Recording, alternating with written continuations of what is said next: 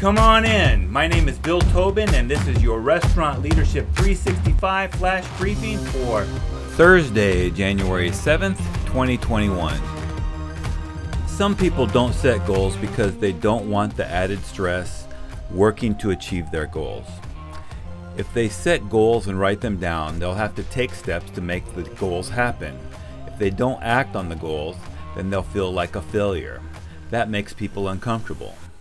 The truth is, most people don't want to get uncomfortable. They would rather complain about their current circumstances than do the work it takes to get them to the next level. They put off reaching their potential just to continue being comfortable. As my mentor used to say, if it was easy, then everyone would be doing it. Growth and success are not easy.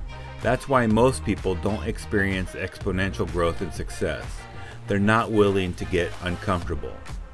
You have to be willing to get uncomfortable. You have to be willing to show up consistently and do things that others are not willing to do. You have to be willing to push out of your comfort zone. Your goals should reflect that. Your goals should make you stretch yourself as you push yourself to reach them. They should move you out of your comfort zone.